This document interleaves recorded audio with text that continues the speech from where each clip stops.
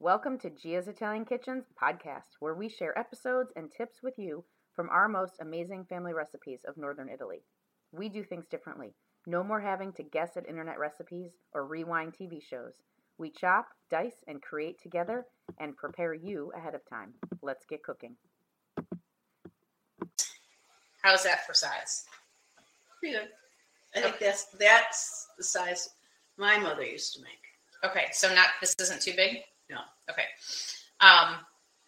So the picture that I posted, they were a little bigger because my son was helping me a couple of weeks ago, and he made them really big. So the reason that we want them a little smaller is because we want them to cook all the way through, and we're not going to leave them on the saucepan for a super long time, but we are going to put them back in the oven. But we don't want them too huge. So we've got them in a bowl. I'm going to take a little water and very, very gently, not a lot, and just get it wet on the outside.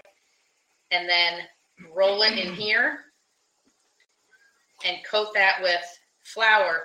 But then I'm going to kind of do this and play catch with the meatball to get all of the excess off, because I don't want a coating of flour on this. I just want, see, now you can still see the color of the meat. Thanks for joining Gia's Italian Kitchen's podcast, where we connect you to loved ones through Italian food. If you'd like to see some past episodes, you can jump on our YouTube channel, Gia's Italian Kitchen, or we've posted the link down in these podcast notes.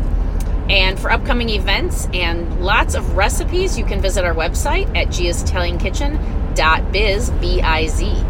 And if you would like to leave us some comments or requests for this upcoming year, 2023, we would love to hear from you. You can send us an email, kelly@giasitaliankitchen.biz, or send us a note in our website. Talk to you soon. Let's get cooking.